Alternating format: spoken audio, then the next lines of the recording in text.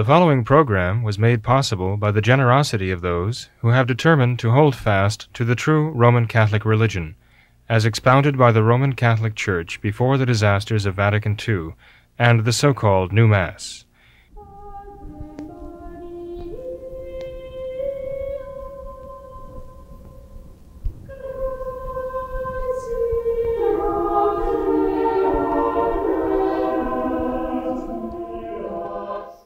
Hello and welcome to What Catholics Believe. I'm your host, Thomas Nagley, and with me tonight is Father William Jenkins. He is a member of the Society of St. Pius V, and he's also the pastor of Immaculate Conception Church right here in Norwood, Ohio. Hello, Father. How are you? Very fine, Tom. Thank you. How are you doing there? Doing well, Father. Thanks for being here. Absolutely. Father, we have several items that we would like to get into tonight. Some of them pertain to Francis, of course, a rather recurring theme on our program. And I wanted to ask Father, your opinion on this, because this question has come up from some of our viewers several times now, and there's this question of, why do we spend so much time on Francis? Why is that so important? The title of our show is What Catholics Believe, so why do we not spend more time talking about the truths of the Catholic faith rather than talking about these modernists and their kind of un-Catholic or even anti-Catholic actions? Many traditional Catholics, at least, they want nothing to do whatsoever with these modernists. They don't want to know what they're doing. They don't care what they're doing because they know that what they're doing, whatever they're doing, is not Catholic. So why do we spend so much time covering Francis, Father? Why do you think that is so important? How would you reply to people who ask this question? Well, people have expressed that thought to me too, that they really don't want to hear about Francis because they don't trust what he says, and they just know that it's not going to be Catholic.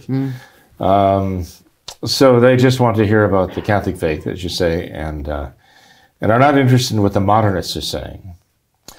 But I have mentioned to them in the past that as distasteful it is, and actually disturbing as it is, they need to know what the modernists are saying and doing.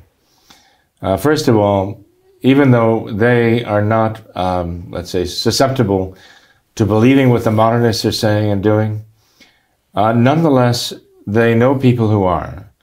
And those people are often their own loved ones, their own relatives, members of their own families, their friends, and co-workers. And so many of these people are taken in by the modernists of the New Order. And so these people need to know. They need to know what modernism is, and they need to know what modernism does, and they need to know what modernism and modernists have done to the church and what they are doing to souls. And insofar as people we know and care about, and let's face it, our Lord told us even to love our enemies, right? So we should care about their souls too. Insofar as there are people who need to know, we need to know, because they're going to be looking to us to help them to know and understand what's going on. So we have to have the information to give them. We have to have the information that they need to make a right and good and Catholic decision. If we just absent ourselves from the whole issue, the whole debate, and say, I can't be bothered, we're letting people down. And there will come times when we'll be called upon, we'll be in a position to do some good, to maybe clear the fog in someone's mind and enlighten that person.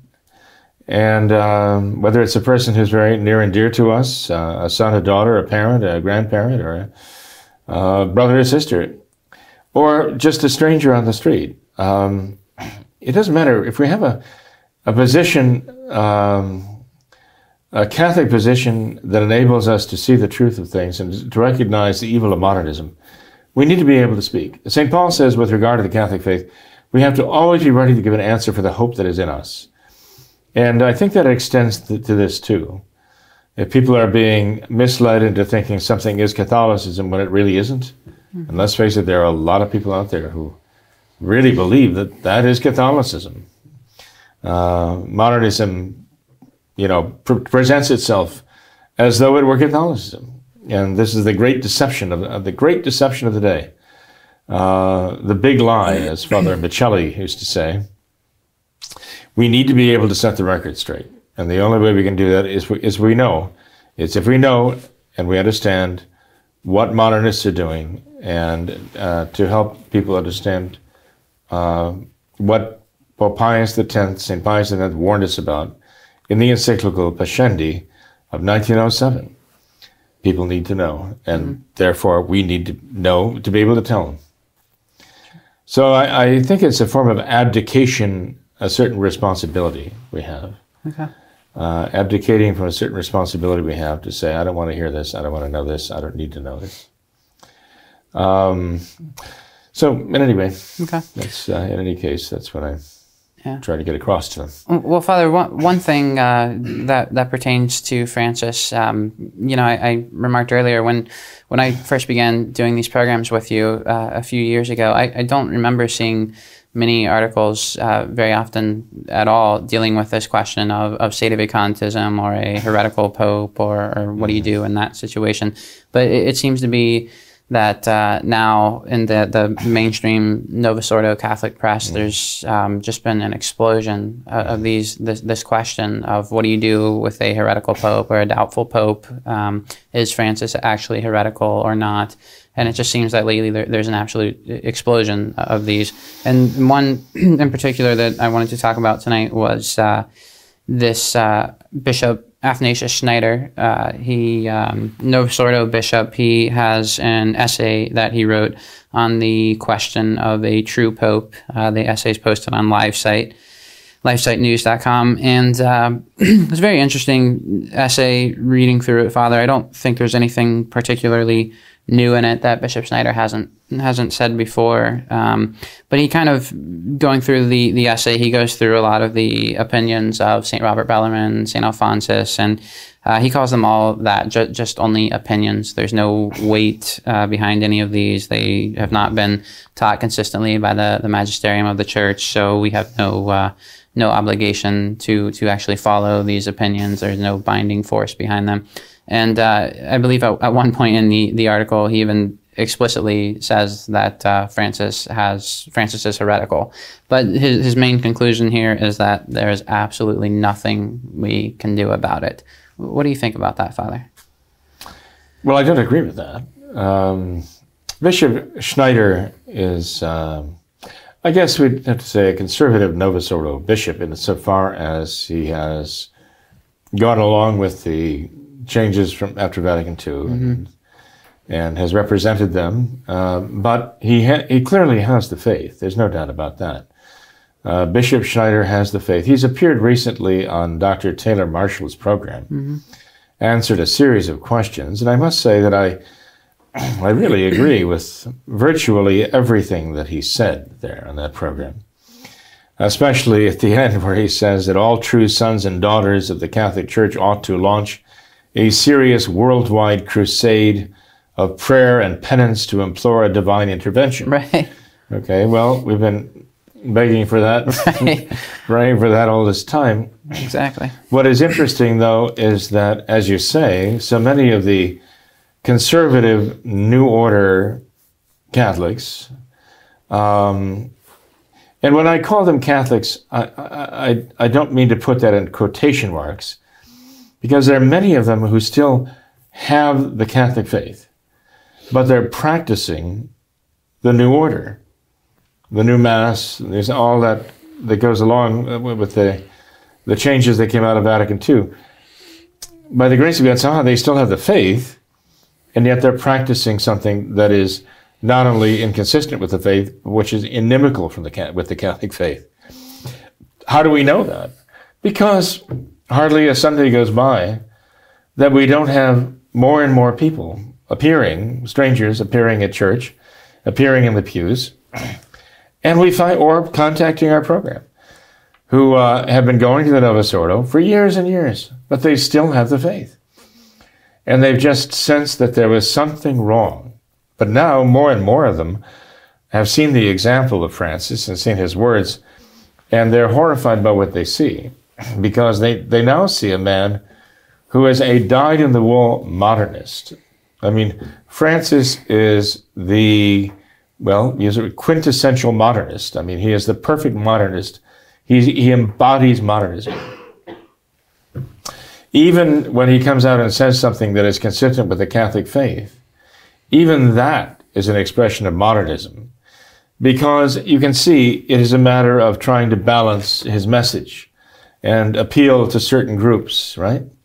But even that, he contradicts within a matter of a week or two or three. And so we find in him that living contradiction that St. Pius X warned us against, that we should expect to see in modernists. And anyway, the point being that more and more of these Novus Ordo practicers who still have the faith are seeing now a voice from the Vatican that is contradicting that faith, and even guilty of blasphemy, and even pursuing sacrilege in the worshipping of idols, right? Not only in the gardens of the Vatican, but in St. Peter's Basilica itself. Yep. And so we are, and wanting to institutionalize that now in this rite of the Amazon, this Amazonian rite, which is going to bring in the pagan spirituality of the Amazon animism. So they are horrified by what they see, but the conclusion that they're coming to, and the conclusion that Bishop Schneider is actually leading them to, is that, yes, a Pope can be a heretic, and Francis is, but there's nothing anyone can do about it. No. And, recently Dr. Taylor Marshall had a man named Ryan Grant on his show. They went through the writings of St. Robert Bellarmine, dealt with the various possible Catholic opinions, or opinions that is possible for Catholics to hold. St. Robert Bellarmine's position that heresy is incompatible with faith. If one does not have the Catholic faith, he cannot be a member of the mystical body of Christ on earth, and he cannot be a member. He cannot be the Pope. He can't be the head of the Church if he's not a member of the Church. And in an essay which you pointed out on LifeSite News recently, Bishop Schneider says that this opinion of St. Robert Bellarmine was based upon a you might call it a tradition that goes back to the Decretals of Gratianus, who mistakenly incorporated that into his Decretals, thinking that it was attributable to a pope in the past, when it was not. He thought it was attributable to St. Boniface, actually, St. Boniface, in the year 754. But in fact, that this was not the work of St. Boniface. So they can't find out who was actually responsible for this. Bishop Schneider says there, as though that undercuts the whole value of that opinion. But it doesn't. And I think there's a mistake being made here, that even if this document that Gratianus was basing himself on and incorporating these things into his Decretals, even if that was not the work of St. Boniface in the 8th century, it doesn't deprive it of any value. And the fact that it was incorporated into the Decretals of Gratianus, the fact that it came down through history, and so many Catholic theologians held it to be true, right on down to St. Robert Bellarmine himself. The fact that the Church never condemned this as being contrary to the Catholic faith in any way, but accepted this as a valid and viable position for Catholics to hold, that in itself gives it all the value you need now, to realize that I can hold that position. I can believe that, and I can profess that, and I'm still a Catholic. The Church has never condemned this.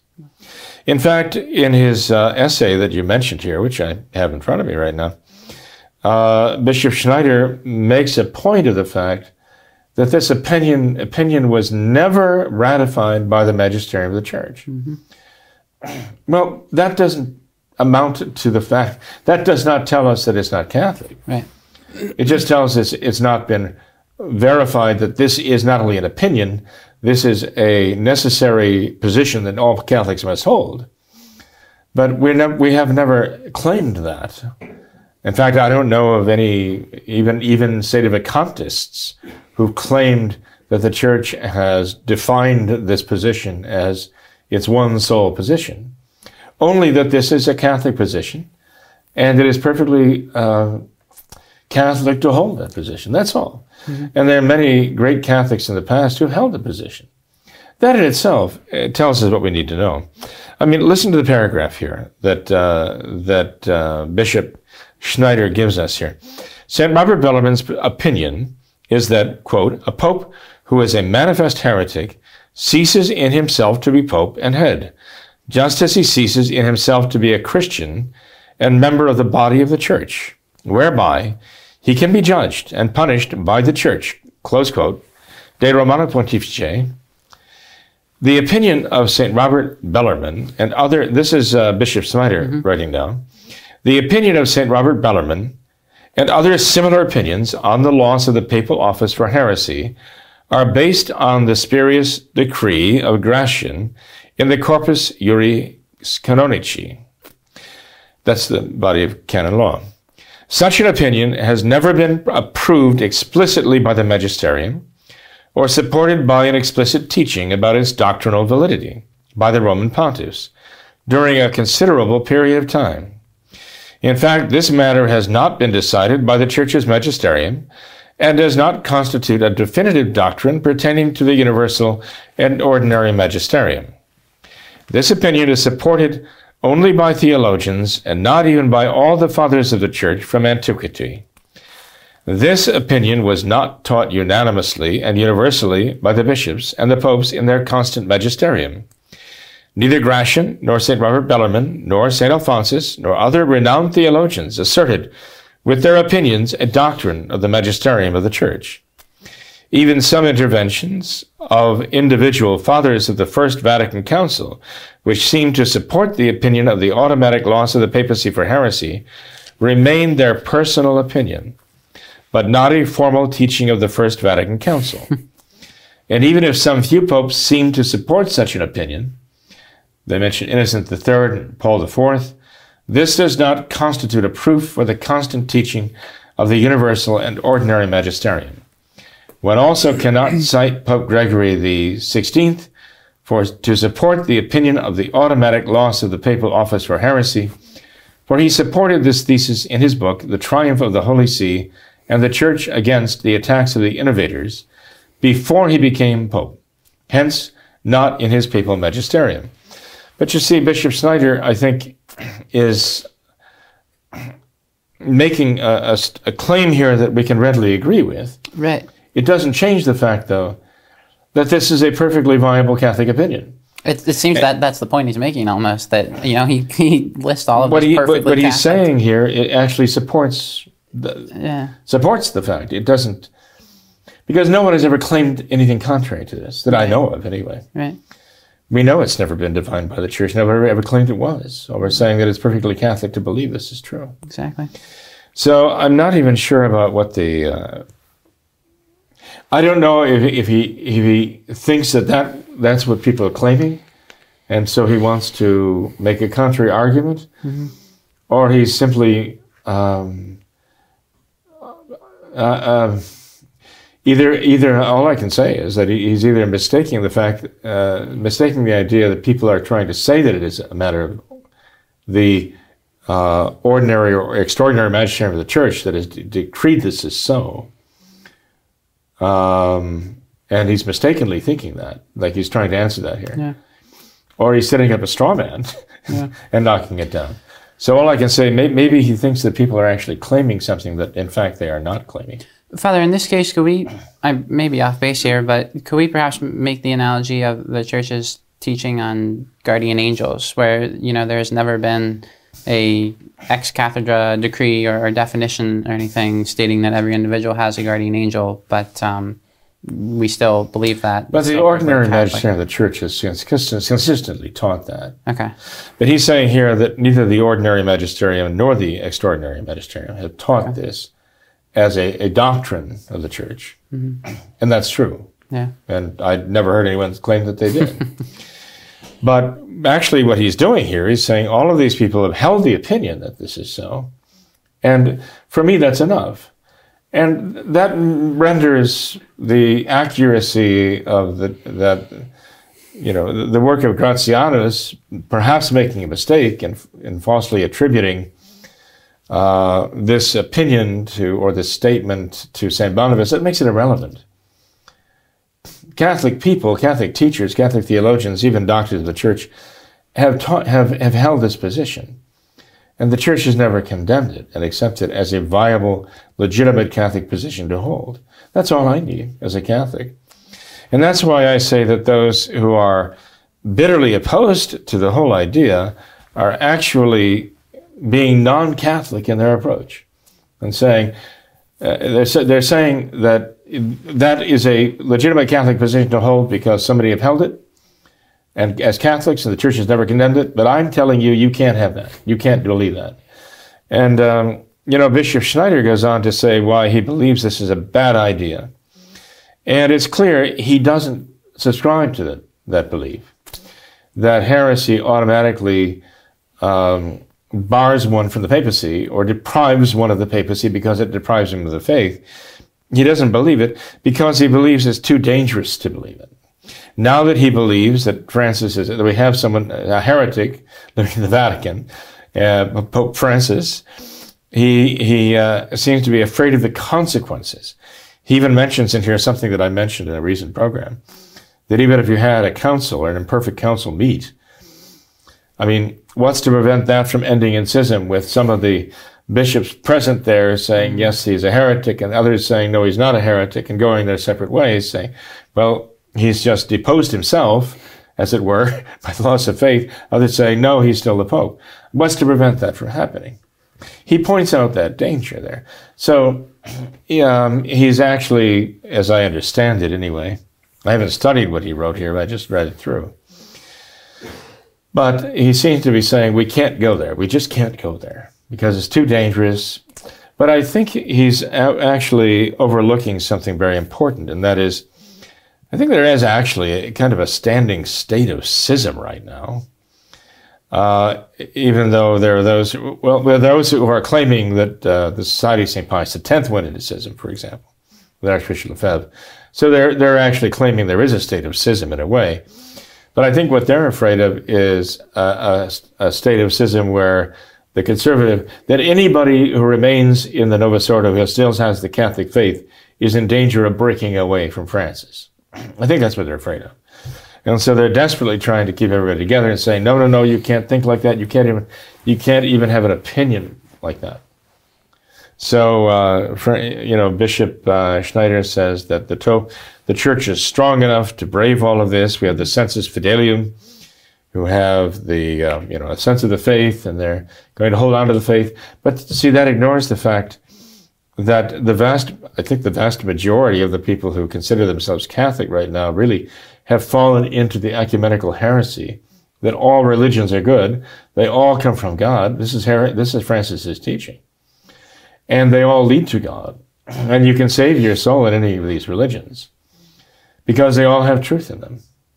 And we cannot say that there is one true faith, that all faiths have truth to some extent or another. I mean, Francis said they're all willed by God. So, I mean, you can't ignore the fact that this damage is being done.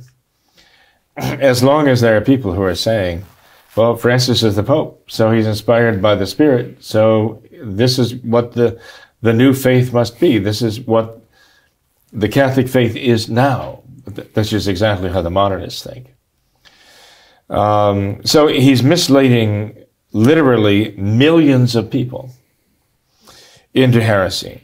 And it's not enough for a Bishop Schneider or anyone else to say, well, the Church is strong enough to handle this, so we just have to, insist he's still the Pope and everybody still has to regard him as the Pope, regardless of what he says or what he teaches, or what he even believes, So they might say he's not a Catholic because he's a heretic, but he's the Pope. And this doesn't make any sense at all. Not at all. It destroys the very notion of the papacy and the very purpose of the papacy to say something like that. So I would say there are at least implicit contradictions, in some cases perhaps even explicit contradictions in this position. You know what else, though, too, Tom? There are people who are dyed-in-the-wool sedevacantists right now because they have such respect for the papacy, they cannot stand to see it degraded and attacked the way Francis is doing. They can't stand to see it not only degraded, but actually falsified, as Francis is falsifying it. And they can't accept the fact that a man could be in that position and be changing the very constitution of the church established by Christ away from what Christ established and turning it into this synodal church, which is actually going to be governed by synods, which are going to actually be governed by indigenous peoples who are testifying what the faith is in the Amazon or wherever else they happen to be. They know this is all false. But above all, there are people I know who are sedevacantists who have a very, very deep sense of obedience to authority. And the idea that they could be in standing disobedience to a legitimate pope solely for standing up for the true faith as they know it. And that's all they're doing. Practicing the true faith in the true Catholic religion, the true Mass, the true sacraments. The fact that they could be in standing disobedience to a legitimate pope is impossible for them to fathom. And so they say, I want to obey, I have a dilemma. You know what this gets down to? Exactly what Cardinal Ottaviani said.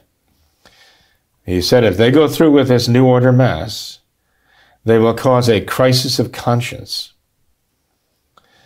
such as, an unprecedented crisis of conscience for Catholic people who want to hold fast to the faith. And that's exactly what we see happening. So, there are those who say, well, these sedevacantists, they just revel in being disobedient. Quite the contrary. They're having a crisis of conscience, and they see the dilemma. And they believe in a papacy with real authority to really command. But they also believe that based upon that same authority that has come down to us through the ages, that practicing the traditional Catholic faith is the right thing to do. And not giving into modernism is the right thing to do. But they see the voice of modernism prevailing in the Vatican now. And so they just cannot see how to reconcile what they see as a real desire to obey legitimate Catholic authority and the authority of Christ when it is commanding them to do something wrong, forbidding them to do what is right. It is just impossible. It is, in their minds, impossible that this could be legitimate authority. So, I'd like the people who are, on the other side of the issue, right, from sedevacantism, who are condemning sedevacantism as an idea which is absolutely unacceptable, under any circumstances, absolutely unacceptable, and treating the sedevacantists as though they were some kind of rogues and schismatics. I would like them to realize that this has indeed caused a crisis of conscience in people. And these are good people. They're trying to remain Catholic and practice the Catholic faith. They just cannot reconcile what's going on now with the idea that this could be a legitimate papacy. Does that make them evil? No. Does it make them non-Catholic? No. It's a legitimate position to hold. If they start doing what Bishop Schneider says here, and they start saying, no, it's dogmatic, well, then I agree. He's right. He's right in that. The Church has never allowed them to say it's dogmatic. But it is a theological opinion and a theological position that is worthy of holding. Mm-hmm. And the important thing is that we all be practicing the Catholic faith we're trying to bring people back from practicing the Novus Ordo to practicing Catholic tradition, and observing in its integrity the traditional Catholic religion, the traditional Mass of the Latin Rite, of the Roman Rite, I should say, the Roman Rite, and all the sacraments and so on. That's our goal. And to leave modernism behind in its entirety and not to compromise with it in any way. How can that not be Catholic? Ever, right? Under any circumstances. Anyway, I've gone on here, and there's much more to be said here about what Bishop Schneider has said, and I hope eventually it is said, but we can't say it all here now. But in reading what he wrote here, he basically makes the case that despite the fact that all of these others have held this position, he does not hold this position. That heresy excludes one from the papacy. It may exclude one from the Catholic Church or membership of the Catholic Church, but it doesn't exclude one from the being the Pope. And he considers it to be very dangerous to hold that position because it leads to a dead end, basically, and possibly to schism. But there are others who say exactly the opposite leads to schism. Well, I suppose, Father, at the very least, we can say that we agree with Bishop Schneider in that the resolution of this will require some kind of divine intervention, and the way that we'll arrive there is through prayer. We definitely agree with that. There's no doubt about it. Okay. And in proclaiming that we all have to pray and do penance for this deliverance from basically the works of Satan, modernism, I agree totally. Okay. Absolutely with him.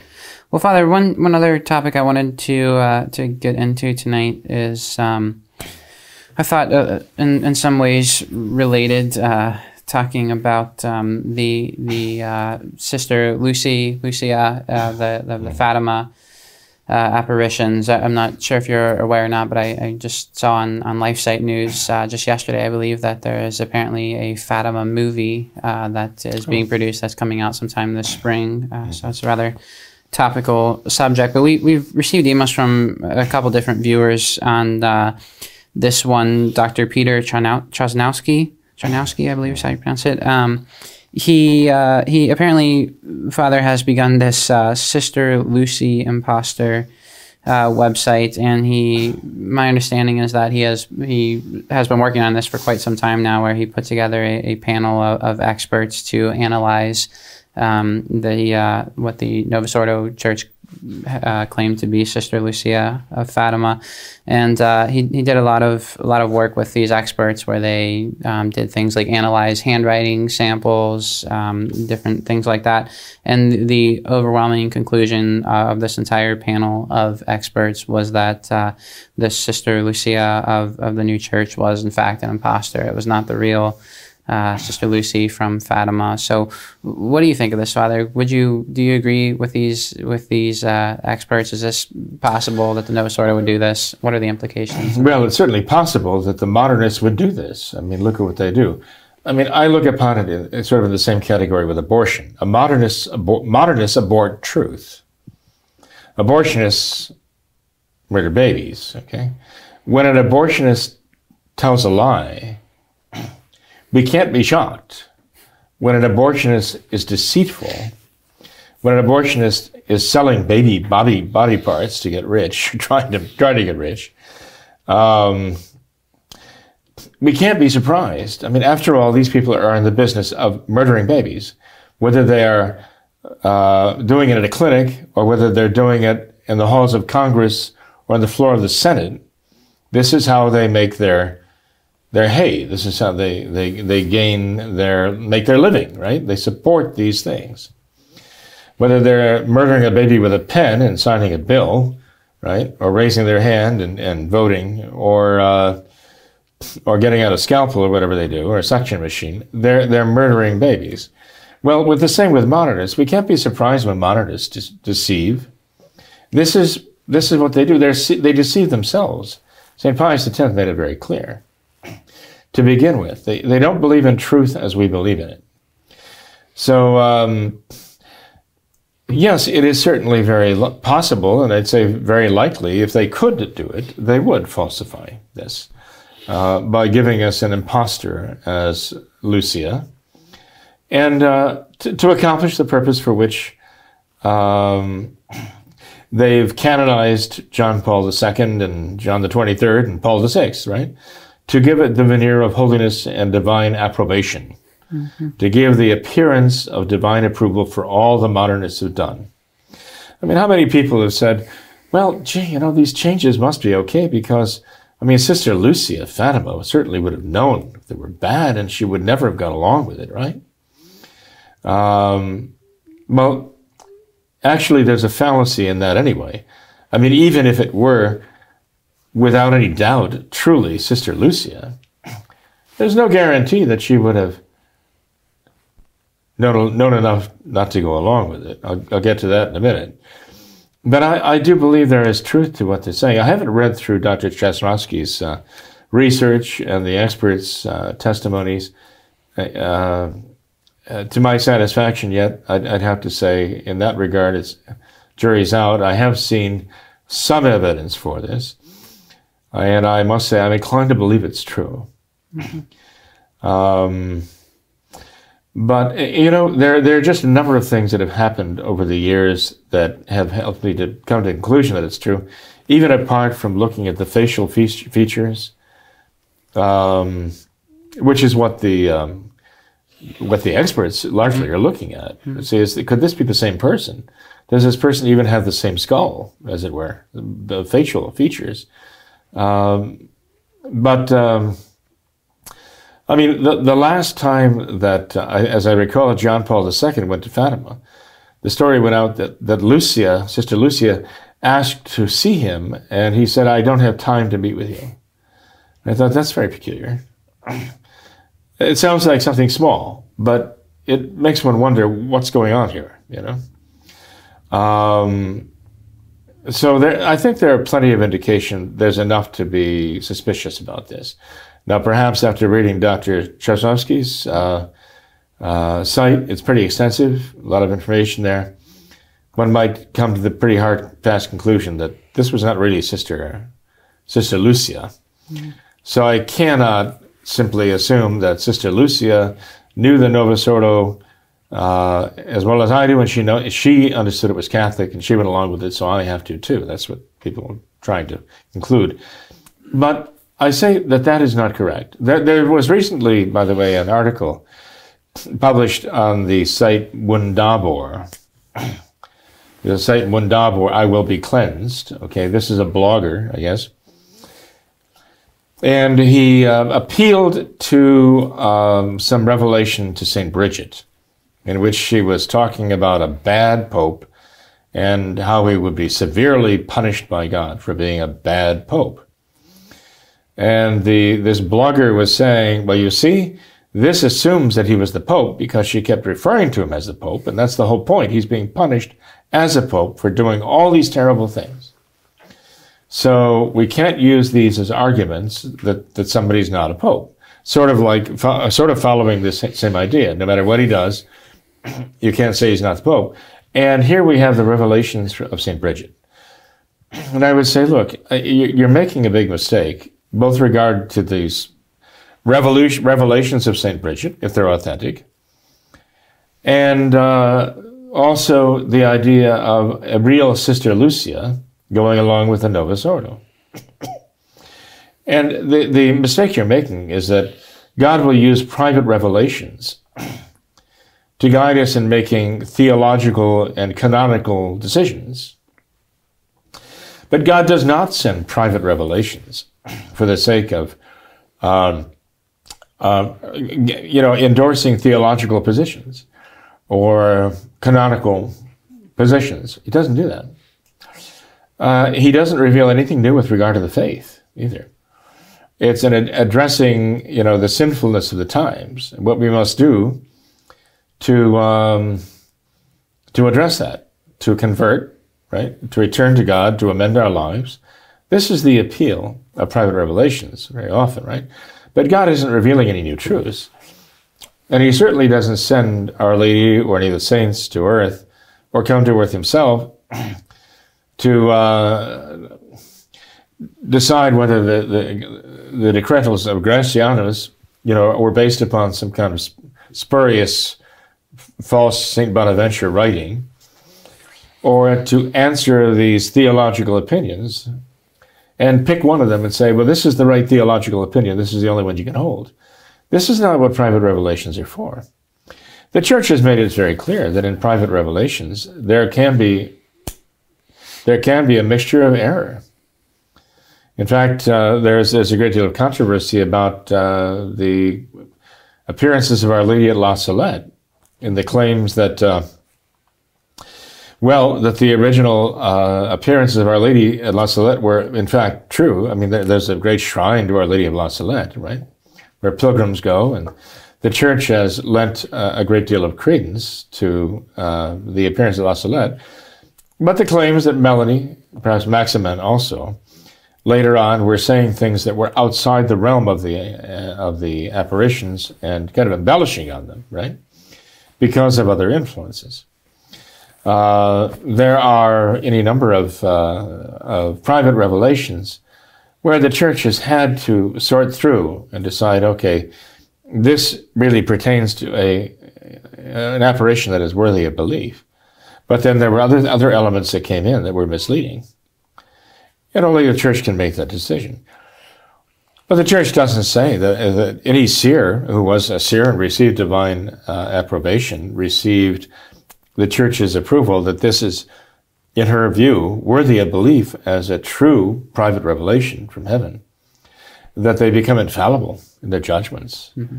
And they can automatically see henceforth, right and wrong in every detail and know all of the ramifications of the faith and understand what modernism is and see, the Church has never said that. In fact, she said quite the opposite.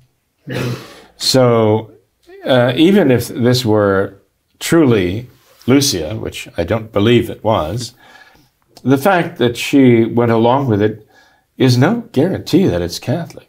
Mm-hmm. And nor has the Church ever claimed that private revelations would give that kind of infallibility to any seer.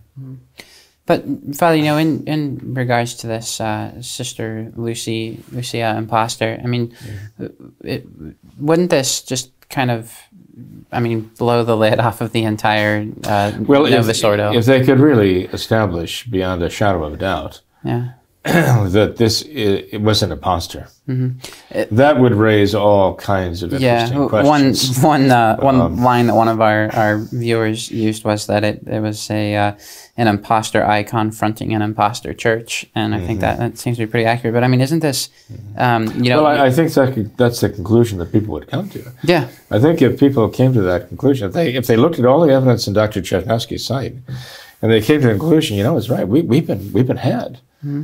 They actually went so far as to falsify Sister Lucia to try to deceive us into accepting what they're doing. The modernists have no scruples. They are deceivers. Yeah. I cannot believe them. I cannot follow them. And how absolutely diabolical is that? You talk about the Antichrist. The replacement for Christ. Well, this is, not to the same degree, obviously, but along the same lines, right? If we have an Sister Lucia, it doesn't seem to be too many more steps to arrive at that Antichrist mentality, at least. I think it would open a lot of people's eyes. Yeah. People who are now saying, well, Sister Lucia of Fatima went along with the Novus Ordo, so it can't be all that bad. Yeah. And to realize that they've been deceived, very cruelly deceived by the modernists. I think it would really cause the scales to fall from their eyes, and they'd see the new order exactly for what it is, what it really is. Mm-hmm. Well, Father, one other thing I wanted to get into just real quick in the last couple minutes. I would be remiss if I didn't mention the coronavirus. This has been kind of all over the news outlets lately. All the headlines are pertaining to this. So what's your opinion on all of this, Father? Do you believe that the coverage is overblown? Do you buy the hype? What do you think about this? There are those who say it is terribly deadly because it is so contagious. And there are those who say it's no worse than a common cold, depending on one's immune system and how healthy one is, in the first place. There are those who say it came from drinking bat soup in the markets of Wuhan. Yep. There's those who say it was actually created in laboratories in Massachusetts and passed by Chinese researchers there in America to other Chinese operatives who took it back for research in the Wuhan Level 4 biolabs that just happened to be maybe a few hundred yards away from the bat soup markets, right? And there are all kinds of stories. There are stories about it being spread intentionally. Actually, there's a Democrat, I think it was in Colorado, some Democratic official who actually proposed, perhaps jokingly, to spread the coronavirus at Trump rallies. Actually came out with this. And now, of course, she's being, let's say people are not expressing their approval, okay? But this is the kind of talk that goes on among Democratic people because they are violent. They believe in violence as a means to an end, just like all leftists do. Even when they joke about it, it shows how lightly they take it. Violence against those who disagree with them. But that's what Bolsheviks do, But in any case, do I believe that it is an accident? No. Do I believe that it was purposely created in a laboratory somewhere? Yes. In Massachusetts, I don't know. There actually were people, Chinese nationals, who were arrested in Massachusetts in connection with this somehow. I don't know if they ever made the connection official or public, but is this in fact being spread intentionally? I don't know. Is it being used by leftists and totalitarians? Yes. I believe it is being used. There's no doubt about it. Never let a crisis go to waste. Well, as Hillary Clinton said so famously after 9/11, as Rahm Emanuel, right-hand man of Obama, said so famously back at 9/11, it's important not to waste a good crisis, right? Why? Because all leftists see, all the way back through the Bolshevik Revolution, through the French Revolution, they always saw that in times of panic, they could take power.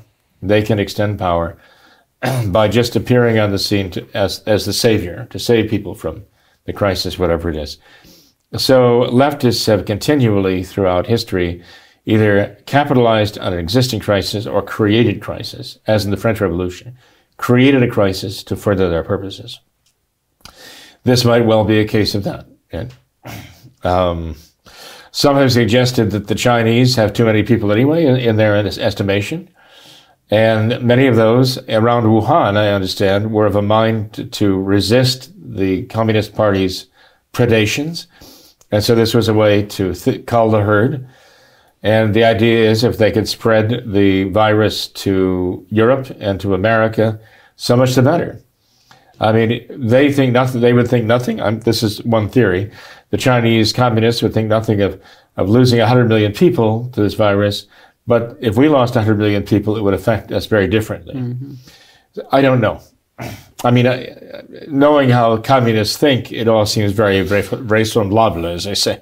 It seems very, very believable. Okay, let's put it that way. But I don't know. I don't know about that. But I do believe leftists know how to capitalize on crisis, and this is one of those they want to capitalize on. I think the real danger, though, is not so much the virus as it is the reaction of the governments, locking people up, locking people down, right? In North Korea, I understand if people show symptoms, they just shoot them, okay? Perfect communist solution to a problem, right? Where human life means nothing. And so, I have in the past taken student trips to Rome. And now this is in jeopardy, not because I fear that the students will go and catch the virus. I think their immune systems are strong enough to deal with anything like that. But I fear they could We could get there, somebody could arrive at the hotel showing symptoms, not even one of our own people, but somebody else might come from northern Italy or somewhere else. And then the whole place would be locked out, we'd be quarantined. But even if that didn't happen, who knows whether things are being closed down, barricaded, right? It's happening in some places in Europe. And we couldn't do and see the things that we want to see and do. And when you come back to the States, we're, I guess, expected to self-quarantine for about 2 weeks. Well, I couldn't possibly do that. I've got pastoral things to do, you know. So it's creating quite a problem. One thing that I hear over and over again now, though, is if you're not sick, don't wear masks. Okay. That only those who are showing symptoms of illness should wear the masks. I was even hearing a doctor say, if you wear a mask and you're not sick, that would actually perhaps contribute to your becoming ill. Yeah. And he explained why. I guess that means that if those actually who are well are not supposed to wear the masks, but only those who are ill, they are supposed to wear the mask to protect others, then if you're wearing a mask, that's an indication you're one of those. You're carrying the virus, and it's almost like a mark against you that you are a danger to everyone. Why are you here? Why are you on my airplane? Why are you in my supermarket, and so on? So it's a difficult one to call. It really is. You know, it's kind of curious. Bill Gates has been talking about the possibility of a pandemic. He's been talking about this for years.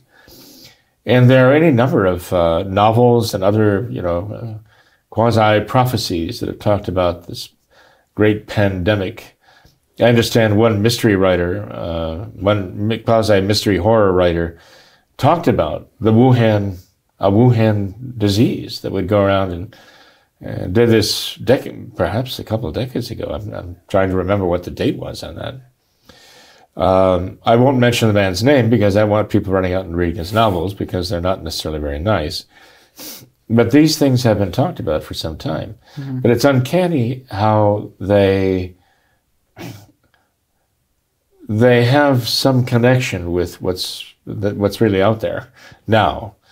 Some would like to see them as prophecy. I think it might be stretching it a little bit, but it is peculiar, no doubt about it.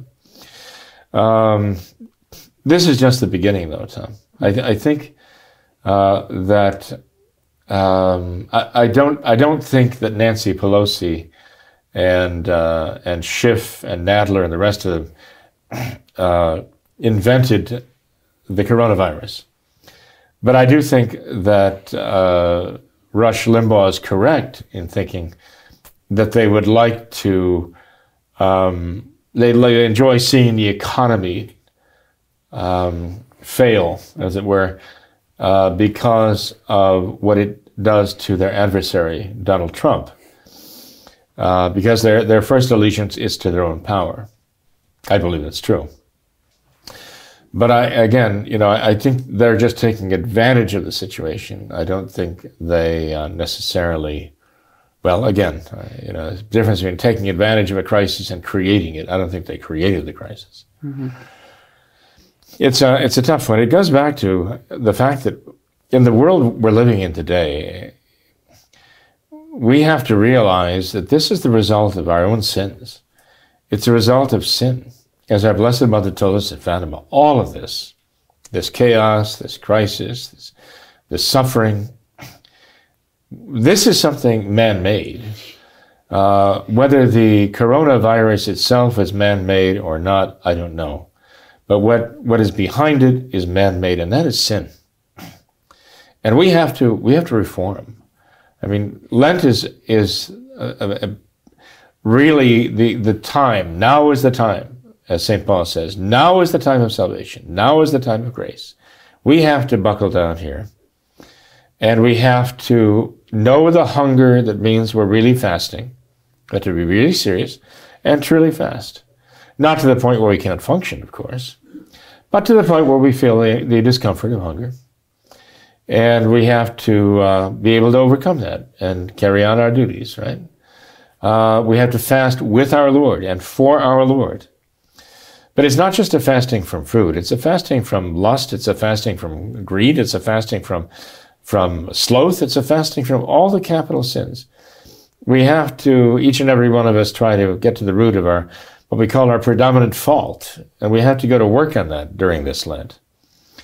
So self-privation, which the church calls mortification, we have to do that. We have to make reparation to our Lord, His Sacred Heart, even for the insults committed against His own mother, too, the Immaculate Heart of Mary, which our Lord takes so seriously because He loves her. We have to offer to God in the First Fridays and First Saturdays that reparation. But it should not be just on First Friday and First Saturday. It should be every day of the week. By praying the rosary very carefully and really praying it, not just saying it, but really praying the rosary. Meditating on the mysteries of the life of our Lord, the life, the death, and resurrection of our Lord, the glorification, finally, of Our Lady in heaven. We need to do that and make that a priority every day of our lives. In the sermon for last Sunday, I just pointed out that our Lord Himself has actually given us our program for Lent in what He did in the three temptations. That in the temptation when the devil came to him and said, "Turn these stones into bread," and our Lord responds, "Not by bread alone doth man live, but by every word that cometh forth from the mouth of God." Our Lord is saying here, spend this Lent reading sacred scripture, reading the Word of God. Read the Gospels. Read the Gospels all the way through during Lent. That was the challenge I gave to the people. Let that be the first thing on your agenda. The second, okay, our Lord is taken up to the pinnacle of the temple and told, throw yourself down. Well, our Lord says that's tempting God. You will not tempt the Lord thy God. And how often do we do that? By putting ourselves in the occasions of sin. That's the second thing for Lent. Avoid the occasions of sin. Get serious about it and put away the things in your life that are occasions of sin. And the third thing, when the devil shows our Lord the glory of the kingdoms of the world and offers them to Him, if our Lord will adore Him. And our Lord says, God alone shalt thou adore, and Him alone shalt thou serve. Well, that is prayer. Prayer of adoration. There's where we have to pray. We have to pray the rosary. We have to pray the Mass. I mean, there, above all, we join ourselves, our hearts, our minds. And that's the essence of prayer, isn't it? To raise your mind and your heart to God. But we do that with our Lord on the cross. Our Lord raised up on the cross, at the Mass, on Calvary, the altar. We are able to unite our minds and our hearts to the mind and heart of our Lord Jesus Christ and His sacred humanity in that sublime sacrifice that He offers for us, right in front of us, as it were, on the altar. He renews that sacrifice right there. And there we can join in His prayer of adoration of the Father. And so that's the third point that our Lord gives us. To adore God alone and to serve Him. And of course, praying the rosary, again, we honor our Lord by following His life on earth. With our minds and our hearts, not just saying the words of the prayers, not even saying the words and thinking about the mysteries, but our hearts making an act of homage and adoration of our Lord in that, and His love for us, and making an act of love for Him. What could be a more perfect program for Lent than what our Lord Himself has given us, right? In His way of dealing with these three temptations. So that is what we have to do to address what is really behind all of this stuff. The rest of it, we can speculate until we're blue in the face. But it's not what we don't know, in this case, that is going to be the problem. It's what we do know, and we don't do anything about. Our Lady has made clear what we need to do. We have to get about doing it. Mm-hmm. That's our Father's business right now. Mm-hmm.